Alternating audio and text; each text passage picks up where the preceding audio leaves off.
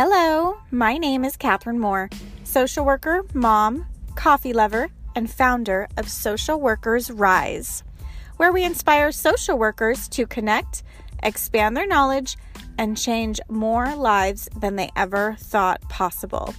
I'm so excited you found my podcast. We will talk everything social work on every level from micro to macro. We will hear the stories of social workers who are doing big things, learn new skills, and most importantly, give you actionable steps to make a difference today. Let's go.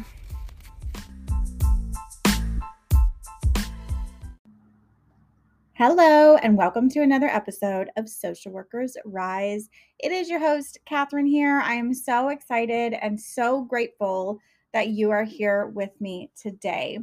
So I cannot believe that it is almost Thanksgiving. What the heck? This year went by so fast. I feel like it was almost like a whirlwind. There's so many things that happened this year, a lot of really great things that happened, at least for me and for Social Workers Rise. We, in case you haven't heard, we have actually been named one of the top 10 social work podcasts in the world. What? When I heard that, my mind was blown. That is so wild. So I'm so grateful. And I'm really grateful to you if you've ever reached out or just given me a little note about what you enjoyed about the episodes or how the conversations here have helped you in your social work career. I've heard from multiple people that it's just helped to open their mind to the possibilities of what you can do with your social work degree to really inspire them to think bigger than what they're currently doing and to dream bigger. And that is such a beautiful thing. It gives me chills just thinking about the untapped power that we have as social workers. And this week is Thanksgiving. So, of course, I am reminded of all of the things that I am thankful for, and practicing gratitude. It is one of the healthiest and most energizing thing that we can do for ourselves is to just pause, reflect, and be thankful, be grateful for the things that you have accomplished, for the people that you have met, for the experiences that you've had, both good and bad. And I'm especially grateful for social workers because you show up day after day for people who society has basically shunned. You hear of difficult situations and conversations that need to be had, and you say, sign me up. This is what I have been trained for. And most of society would say, ugh, I don't want to get involved with that. But you, my friend, you are different. You say, oh my gosh, yes, let me please do what I can do to try to help the situation, to try to help this person, and let's really maximize on their strengths. And the people that we work with a lot of times, especially when we're in the government, in the county, working with kids who, have had trauma and that comes out in behavior issues, working with people who are homeless or have struggled with addiction. A lot of times society has written them off. And you, on the other hand, say, no, there's healing that can be done here if the person is ready and open and willing. So I think that is such a beautiful thing. And I'm just so grateful for you and the work that you do and the energy that you give to everybody during your work. You are a giver. And a common theme that I've seen is that social workers just love to give of themselves. They love to love on others. And we often do this at the expense of our own love or our own self-care, right? Which self-care I think is such a shallow word. It doesn't encompass the deep amount of soul care that we really, really need when we encounter these people in difficult situations who may be struggling and just need more tools and how to help themselves. So we really, really need additional support. And that kind of leads me into our guest for today. Our guest for today is actually a business coach, and she is also a social worker, Nicole Liola. Totally butchering it. Nicole Leola. And I'm sorry, Nicole, if I said that wrong. But we're talking with Nicole about how we self sabotage. And of course, it's not intentional, but it really boils down to like the stories and the beliefs that we have or that we've learned or that we have been exposed to throughout our lives, and especially during our time as social workers in social work programs. What are these stories that really play in our minds, and how are they really impacting our lives, our success, and our income? Because let's be real, social work is expensive, and we need to make the income that we deserve. We are extremely valuable in the workplace, and Nicole is such a beautiful soul because she really helps her clients recognize their value and really how to make the most of that. She has a whole program that she'll talk about. But I'm so excited to hop into this. Before we get to Nicole, we're going to hear a short ad from the sponsor, which is the Rise Directory, which is another awesome thing. I completely didn't even mention another awesome thing that's happened this year is we launched the Rise Directory. And this has been such a labor of love of mine that when I started looking into providing clinical supervision, it's a hot mess. Okay. Each state is different. And then if you're a social worker, it's different than if you're a counselor. So I really just wanted to focus in on social workers specifically to connect them with other social workers, other LCSWs who can provide clinical supervision. So, the way the laws are set up right now, I actually can't provide clinical supervision, which sucks. But I think that it is a really, really good thing because it allows me to build out this. I think it's going to be like an association type of program. Right now, it's a membership site for clinical supervisors in the United States who are open to supervising social workers. So, with that said, you don't necessarily have to be an LCSW to join, depending on your state, right? So, I know Florida, for example, you can only be supervised by a social work LCSW. However, here in California, you can get a portion of your hours by a psychotherapist or by a counselor or by someone other than a social worker. But there is still a large percentage of your hours that you need specifically with an LCSW. So you can join the directory if you are able to supervise social workers in your state. And that is a beautiful thing. I'm so excited for it because we need these connections, we need these relationships, we need these resources for clinical supervisors too. Because I was doing the research, there's really not a whole lot of resources or tools specifically geared for clinical supervision. I mean, there's a lot for doing therapy and different modalities. However, when it comes to our core foundation of our practice, there's it, it's minimal. It's disappointing. It's disheartening. And I am not okay with this.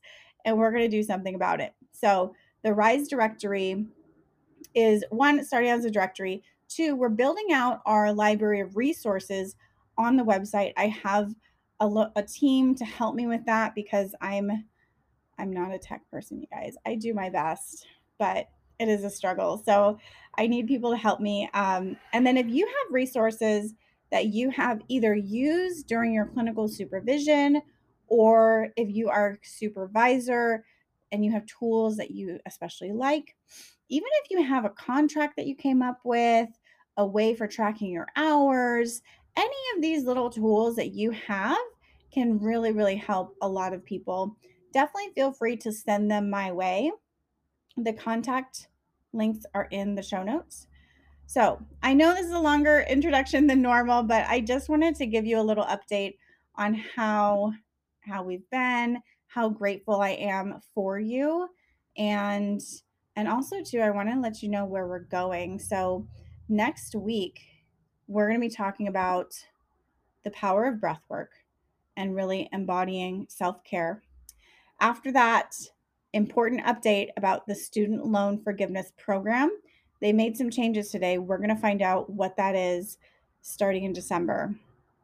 And then the rest of December is going to be updates about the field of social work that have come out, different studies and research and numbers about how are we doing as an industry, and really, how to set goals going forward. So I'm not going to wait until January to start setting my goals or to start thinking about it.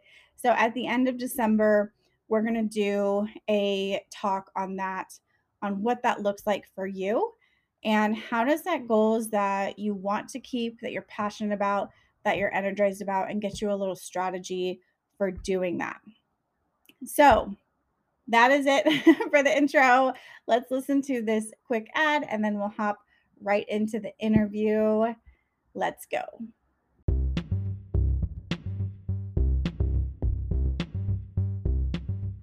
This episode is proudly brought to you by the RISE Directory, a national directory of clinical supervisors who are dedicated to helping the next generation of clinical social workers grow in their clinical skills. The link is in the show notes. Check it out and tell every clinical supervisor you know about this directory. Hello, Nicole. Welcome to the Social Workers Rise podcast. Hi, I'm so excited to be here. Thank you for having me. Oh, you're welcome. I'm glad we were finally able to connect after, months of kind of going back and forth on social media. So here we are. We are, this episode will air, just in time for the new year. So we are perfect.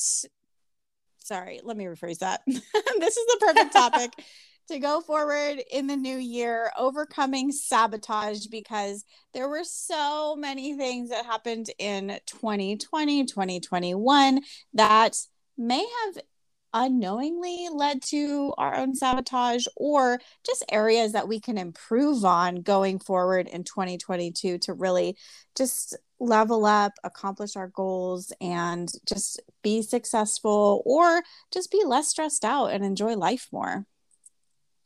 Yeah, I'm excited to talk about this topic because I think too, as social workers, and I'm sure there's some counselors out there too, I think that we're so focused on others and taking care of them and taking care of their mindset and making sure their needs are taken care of.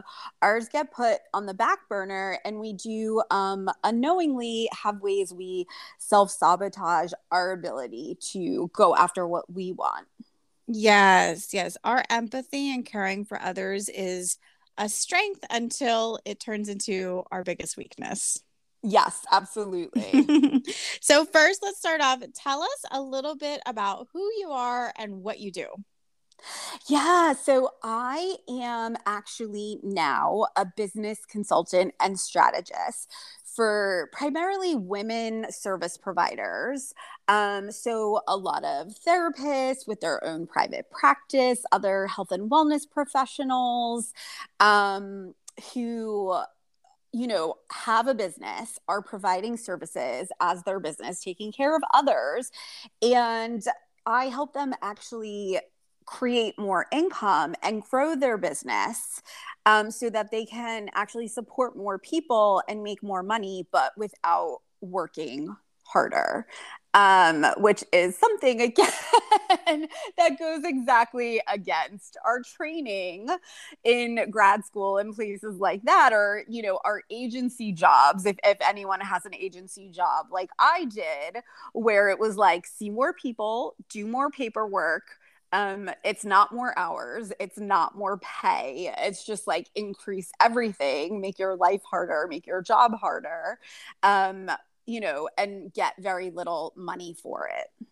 Yes, that triggered so many different thoughts for me. I mean, one, it's not just our agencies, but it's America, right? That's a Mm-hmm. culture that we are brought up with, like work Mm-hmm. hard to be successful, but Mm-hmm. that's not necessarily true.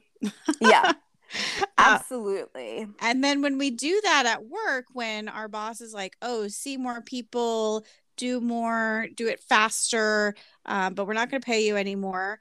And then they gaslight you into thinking that it's your fault for not being efficient, for Mm-hmm. not working fast enough, and you know maybe you're not cut out for this field, and it's just a terrible cycle.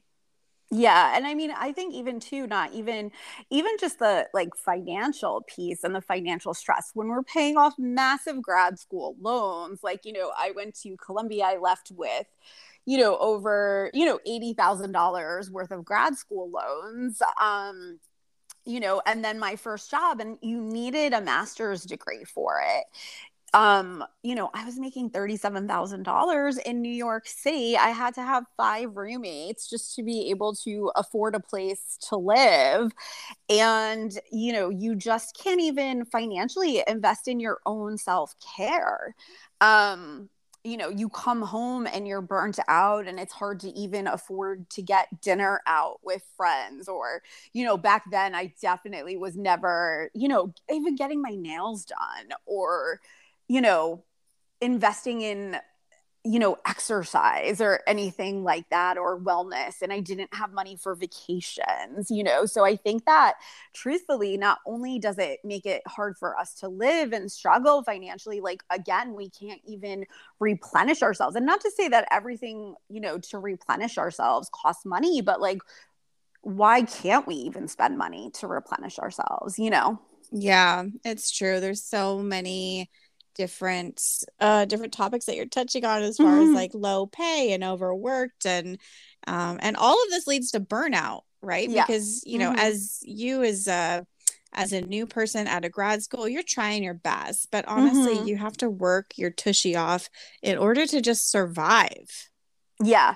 And truthfully, you know, and what ends up happening is for those of us, you know, so many of us social workers, like I was a clinical social worker. So, you know, my first job was an agency. I had to, in New York, work there for, I had to make sure to have 3 years of clinical experience and supervision in order to qualify for my LCSW, which meant that I would be able to have a private practice someday. And, you know, I don't even know if that time, I don't remember. I remember I for sure wanted that option and saw it as a possibility for my future, but I wasn't necessarily, um, you know, focused on that. But I still obviously, you know, wanted to hit that next level in my career. So, you know, but now I work with a lot of, again, social workers and counselors. And what happens, unfortunately, we move into our own business. And this is sort of what happened to me. We move into our own business because we want freedom, we want flexibility, we want to recover. Most of us have severe burnout, you know, from those jobs. We weren't supported. I mean, I know some people obviously are very lucky and get good support and supervision, but unfortunately, like the leadership at my agency sucked. Like they didn't support us, you know, they didn't help us become leaders. And if you kind of address struggles or things that you saw that could be done differently, like they sort of pushed it under, you know, pushed it under the rug and like didn't support you in changing things, which I think is hard because again, we are, you know, as therapists and social workers, we go out there to make a difference and then we're sort of, not encouraged to. So it really does affect us just energetically. It causes burnout. It makes us feel unheard, and it does like affect our own self-worth and self-esteem, which is sometimes why we sabotage our opportunities for more success later. And, so that's really a big piece of why I do what I do now. Yeah. So what do you mean when you say sabotaging? Like what does that look like? What exactly do you mean when you say that? Yeah, so when I talk about sabotages, I talk a lot about like mindset blocks and money blocks. And there's just these like beliefs we have. Like, again, when I was in grad school, we heard a lot from professors and, our supervisors and stuff that like there's no money in social work, right? Like there's Mm-hmm. no money in social work. And, you're doing it to help people. And like, people who make money are selfish and things like that. So you start to kind of get these beliefs that you don't even realize it's like, could be a false belief. You just really see it as truth and reality. So then maybe when you go into a job or when you start your own business, like you sabotage yourself because you don't believe you're worth more money. So you can really sabotage again your ability to charge well for things, to get fees you deserve, to feel like you need to take on any client, things like that. We set ourselves up for more stress. We sabotage, our opportunities for more flexibility because we kind of just repeat what we've learned without realizing it. Mm-hmm. That is so wild that you said that because all of those toxic narratives that you just listed out, I am in California and I felt that too. So this Mm-hmm. is, an industry, probably worldwide Mm-hmm. conversation that's happening. And that was a big reason why I started this podcast because I was about to quit. I was so sick and tired of not being paid good, of just feeling like I should be, quote, should be burnt out to be Mm-hmm. a good social worker. It means I'm not working hard enough or something. I don't know. It sounds wild to Yeah. say, but it's so true. And I was like, this is complete BS. Like this Mm-hmm. needs to change. And we deserve so much better. Mm-hmm. Yeah. And I think too, and I'm from, I lived in New York City at the time and I live in New Jersey now, right outside of New York City. So for sure in general too, there is that push, push, push lifestyle Mm-hmm. in general that is exhausting. And, I think again, like we unknowingly set that up. And I remember like, just a little bit more about my backstory. Like I did last at that job for 3 years. And like, it wasn't just me that was miserable. It was all my coworkers that were miserable, So it wasn't just like a me issue, but also that, ends up contributing to the burnout and the belief because you know how it is. Like you go out to happy hour with your coworkers, you talk to your coworkers every day, and then you go out to happy hour. I love to socialize with my coworkers and become friends with them. But then you're like bitching about work outside of that and your boss and how unsupportive it is. So like you're kind of just like continually exposing yourself to that narrative over and over again. And, I did leave my job. And, after I got the 3 hours for the clinical license, I left. I took time off to travel and volunteer in South America. And, I kind of was just like, I'm going to have to come back. I'm going to have to get a job again, in an agency. Like, I wasn't really looking at a private practice at that time. I was also just trying to get my license transferred to New Jersey, which like, if I'm sure in every state the boards suck. And like, this was, again, like, it wasn't even like, it wasn't like it was 1980, but like, I literally like had to call up for an application, which like you can't get through to anybody, or I had to write a letter. And I was like, so resistant. Write a letter. Because I was like, are they kidding? I have to be able to get through on a phone. And why isn't it online so I could just print it off? This is insanity, But no, like literally I was so burnt out. And I think this like was a sabotage, but also a protector, was that like I didn't have the energy to write the letter. You know what I mean? I did not have the energy to write a letter. So like truthfully, the burnout caught up with me. I think a lot of times, again, when you're in that go lifestyle and you're giving to everybody else, like when you do take a pause, like I did, to travel and see that other culture. And then when I came home, it was like I just collapsed. You know what I mean? Like I collapsed and I had no energy, and like I wasn't functioning, but like I couldn't see it in that moment. Like I told myself this narrative of like, oh my gosh, I'm lazy.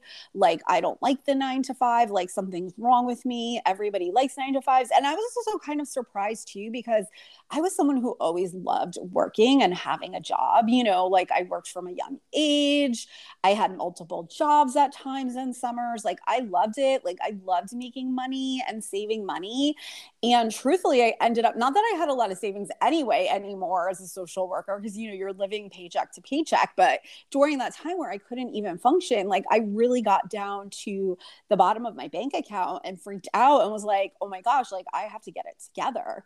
So, you know, I ended up being very lucky and like starting to find work, and I ended up kind of freelancing as a social worker, which is weird back then, but I think, you know, more people have those opportunities where I did have a part-time job for an organization that did continuing education for health professionals specializing in multiple sclerosis. So it was really nice. I did like a lot of the program development around continuing education. I got to travel a bit. It was part-time. Ironically, it was the director was also the director of my first internship in grad school at a multiple sclerosis center. So I got it through that connection, which was nice. And it was nice because it was like a different kind of work. It's all about who you know.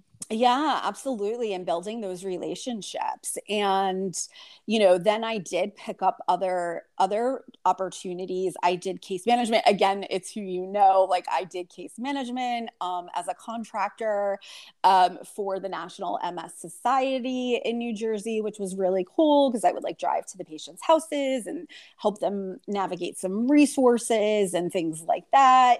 And then I also did intensive work in home with kids who were struggling with mental health issues. So basically, it was an agency that would assign me cases, and you would see the kids for 2 hours a week in their home. So I could take as many clients as I basically wanted that could fit in my schedule.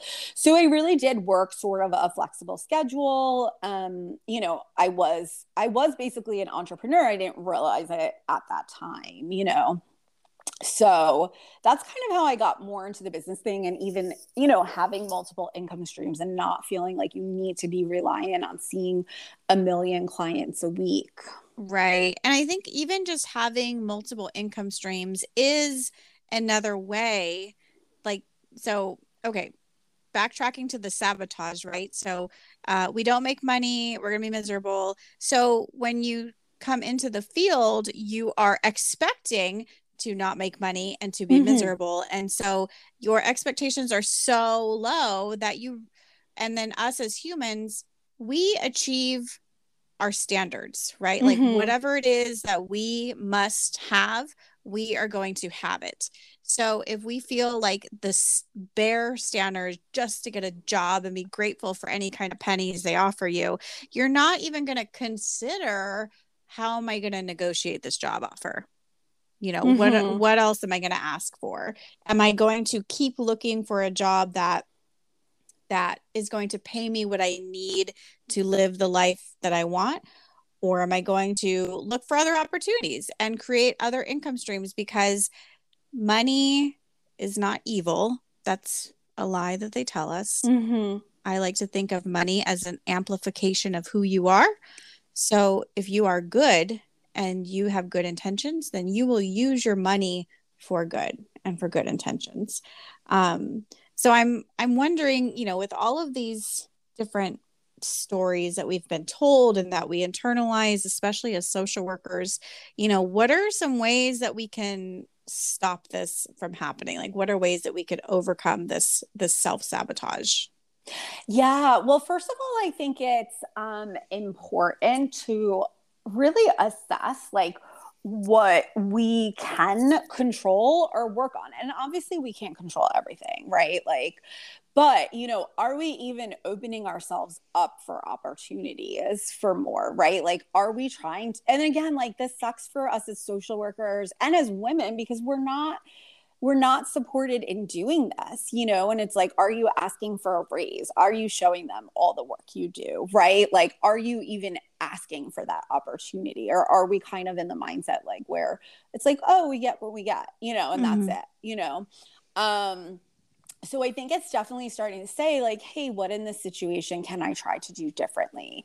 And I think it's also really important when assessing these like self-sabotages, and a lot of them are just really mindset blocks and learning to look at things in a different way and, you know, not carrying on our stories and experiences with us. So like, you know, family stuff, like what are family beliefs around work, you know, that you've picked up on that you don't even realize, like, you know, did you see your parents like, you know, working their butts off and saying like you have to work hard for money, and you know, or like that there's never enough money, you know, that kind of thing. So what kind of beliefs did you pick up around that, right?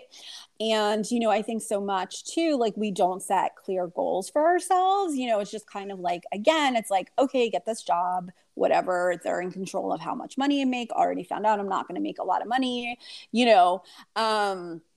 So I think it's again like really seeing like what can I do differently? How can I change this? And making sure then, you know, when we move on to the next thing, that we don't again just repeat those patterns, that we try different things and we learn to like set specific goals for us and ourselves and really like kind of break down how we can achieve them.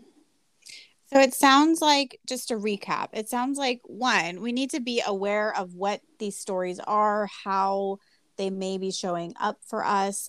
And then two, just be open to other opportunities or figure out how we can fix our situation, what is in our control and what is not in our control, and then set goals from there. Is that what I'm hearing? I think it's like I think it's like looking at our stories. I think honestly, it's actually like setting goals first, right? Like, what do we really want? Like, do we want a new job? Do we want to, you know, go into our own business? And if we do, like, what do we want that to really look like, right?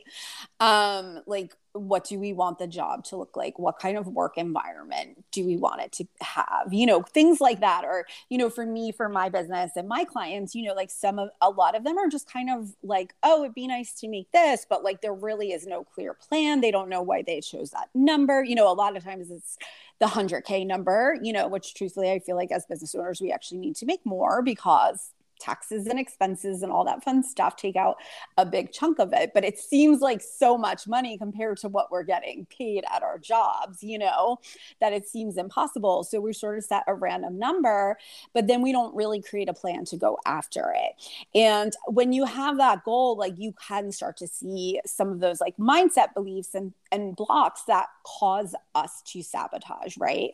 So if we already feel like, you know, there's no job out there that's going to meet your needs, like you're probably not going to even really look that well for one, right? Like, are you going to spend time on Indeed? Are you going to research the companies? Are you going to reach out to your personal network, your professional network, and ask them if they know of anything and let them know what you're looking for, right? So that could be like a way that block comes up because you don't really even believe it's out there or possible, you know, so you don't even look for it or go after it. Right. Yeah, I've seen that so much where people say, "Oh, I want a new job," and I ask them, you know, what do you want? I'll help you. And they don't know. Yeah. And I've seen on the other side too, where I tell my coaching clients, you know, tell me exactly what your dream job is going to look like. And lo and behold, I shit you not, like within 2-3 months, they had that ideal job, like the perfect job for them. And it's like once you put it in your mind what you're looking for, then your mind is able to be extra alert to opportunities. It picks up on conversations. You'll catch it on the internet. Like, oh, that sounds exactly like what I'm looking for. But if you don't know what you're looking for, then you're kind of just grasping at anything that comes along. Yeah, exactly. And I think too, it's funny, like one thing I want to touch on is what you said about like the job thing. And I have like actually, sometimes you get tired of hearing your friends say the same thing over and over. And I remember, again, I had like left my job. Once I was still at that miserable job, but my friend was constantly complaining. And I was like, I did a search for her and I was like, here, why don't you apply for this? And sure enough, she got it. Did she ever acknowledge it? No. But like then another friend, it was my coworker, and she was supposed to quit the same time as me. And then she just stayed. Right. And she's like, well, I can't find this. I can't find this. So I did a search, sent her a thing. She got the job. You know what I mean? So again, it's just like not even putting that work into it. And, it does become that like sabotage where we can't find it. We can't go after it. We can't ever see it. And I think too, it's hard because we really have blind spots, right? Just like we help our clients with their blind spots, we have them too.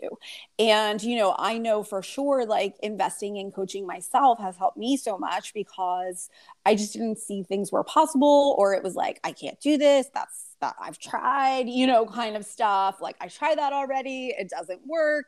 And like sometimes you have to do it again, and you have to have this person just help you tweak little things and point things out to you and point out that story is like you've done for your clients with the jobs. And I see a huge difference even with my clients. Just initially, like a lot of times we go through that like goal setting process, that I teach them, and suddenly they're like, oh wow, I'm actually really close to that, or oh my gosh, I actually do see how I could reach that. And they might have not gone after it really, or just kind of missed opportunities because they didn't even realize it was possible. Right. Yeah, that's so powerful. And I thank you for sharing your experience, because I feel like you are a perfect example of how you can be a social worker, continue to help other people, and make income. I'm a firm believer that income and impact are not two different things. You can have them together. So thank you for everything that you do. Oh, thank you. And I really do believe like that was one of my blind spots that I had to change, and one of my beliefs where, I really had to change the story around the fact that like if you're making money, it means you're kind of a bad person, right? Like, because you're taking money from people and that kind of thing. So I really had to work to change the story around that. And I also had to work to change the story where, like, what I really view money is that it's just a tool. Like I can actually do more for others when I can take care of myself and don't have to worry about my bills, and like I can donate more, I can support causes I believe in financially. And again, that's what I like about figuring out how to make more money without having to, again, like only see more one-to-one clients each week, because then I have that time to like volunteer or do whatever I want, or take on clients who can't afford as much without me being resentful about it. Right. Yep, exactly. And I used to think the same thing, that if I had money, then it's not right or fair to my clients who are struggling. But that's not true at all. Like what my actions do have no impact on what they do. So I'm not taking any money away from anybody. I mean, they're printing money like wild right now. Yeah. And so there is plenty of money for all of us. And just having it does give you more power. And my ultimate dream, Nicole, is to create my own foundation that goes to help social workers. And I really want to eliminate the barriers of entry into this field because it's so expensive. So that is my dream, and my goal is to create a foundation specifically for social workers. And you got to have money to do that. Yeah. And I love that. I've seen you talk about that before. And I just love that you're so passionate about that and putting that project into the world.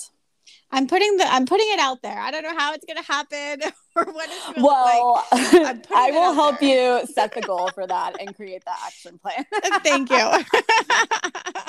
I feel like it's my 5-year, 10-year action plan. You can't make it happen if you don't call it out, right? It's true. It's true. Was there anything that we should add or that we missed as far as, sabotage and overcoming self-sabotage? I mean, I think the other thing to just be careful with is like, who are you spending time with? Because again, if we're, at our job or in social work school and we're with other people with these beliefs, you know, one thing I constantly hear, sadly, from, my therapist clients or, even other service providers is like this cruelty almost from other business owners and therapists who are like, you can't do that. You can't charge that much. It's too hard. No one will pay that. So you also have to really be careful about who you're listening to and not taking in their blocks. It's true, because that's their belief. They believe that no one is going to pay them that price.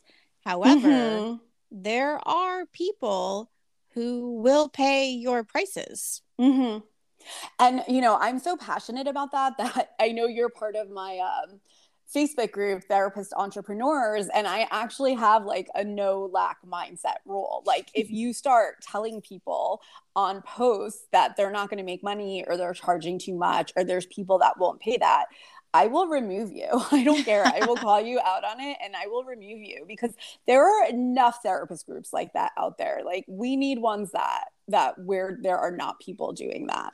Right. Yeah, exactly. Because mental health affects people like no matter your income, your economic level, your background, your ethnicity, your location, mental health affects everybody. And there is nothing wrong with wanting to help people who maybe they are CEOs or business owners or world leaders or celebrities or athletes. Like there's nothing wrong wanting to help those people too.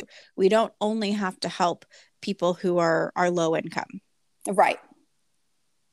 And there's a population for you. So I love it. I love the conversation. I love the perspective that you bring. So thank you so much, Nicole. Where can people find you and how can they work with you? Yeah, well, I definitely recommend that you come to the Therapist Entrepreneurs group on Facebook, because there are, newer therapists, there are, people who are still students, and it's just a great place to be surrounded by other therapists and service providers who are committed to building bigger businesses and helping more people. So feel free to join us there. You could just put it in the search bar on Facebook, Therapist Entrepreneurs, and it'll pop up. And then the other thing I would say is, we were talking about goal setting and things like that. And I actually have a free tool called the Consistent Income Generator. So totally sign up for that at NicoleLaloya.com/CIG. And then you'll be part of my email community. So you will be able to connect with me that way and find out how we can work together if that's something that interests you. Awesome. And these links are in the show notes, so you don't have to stop driving or whatever, but they're in the show notes. Definitely connect with Nicole. She is a wealth of information. Thank you so much, Nicole, for your time. I really appreciate you being here. Thanks again for having me. I'm so excited we got to talk about this. Yes, definitely. Take care. Bye. Bye.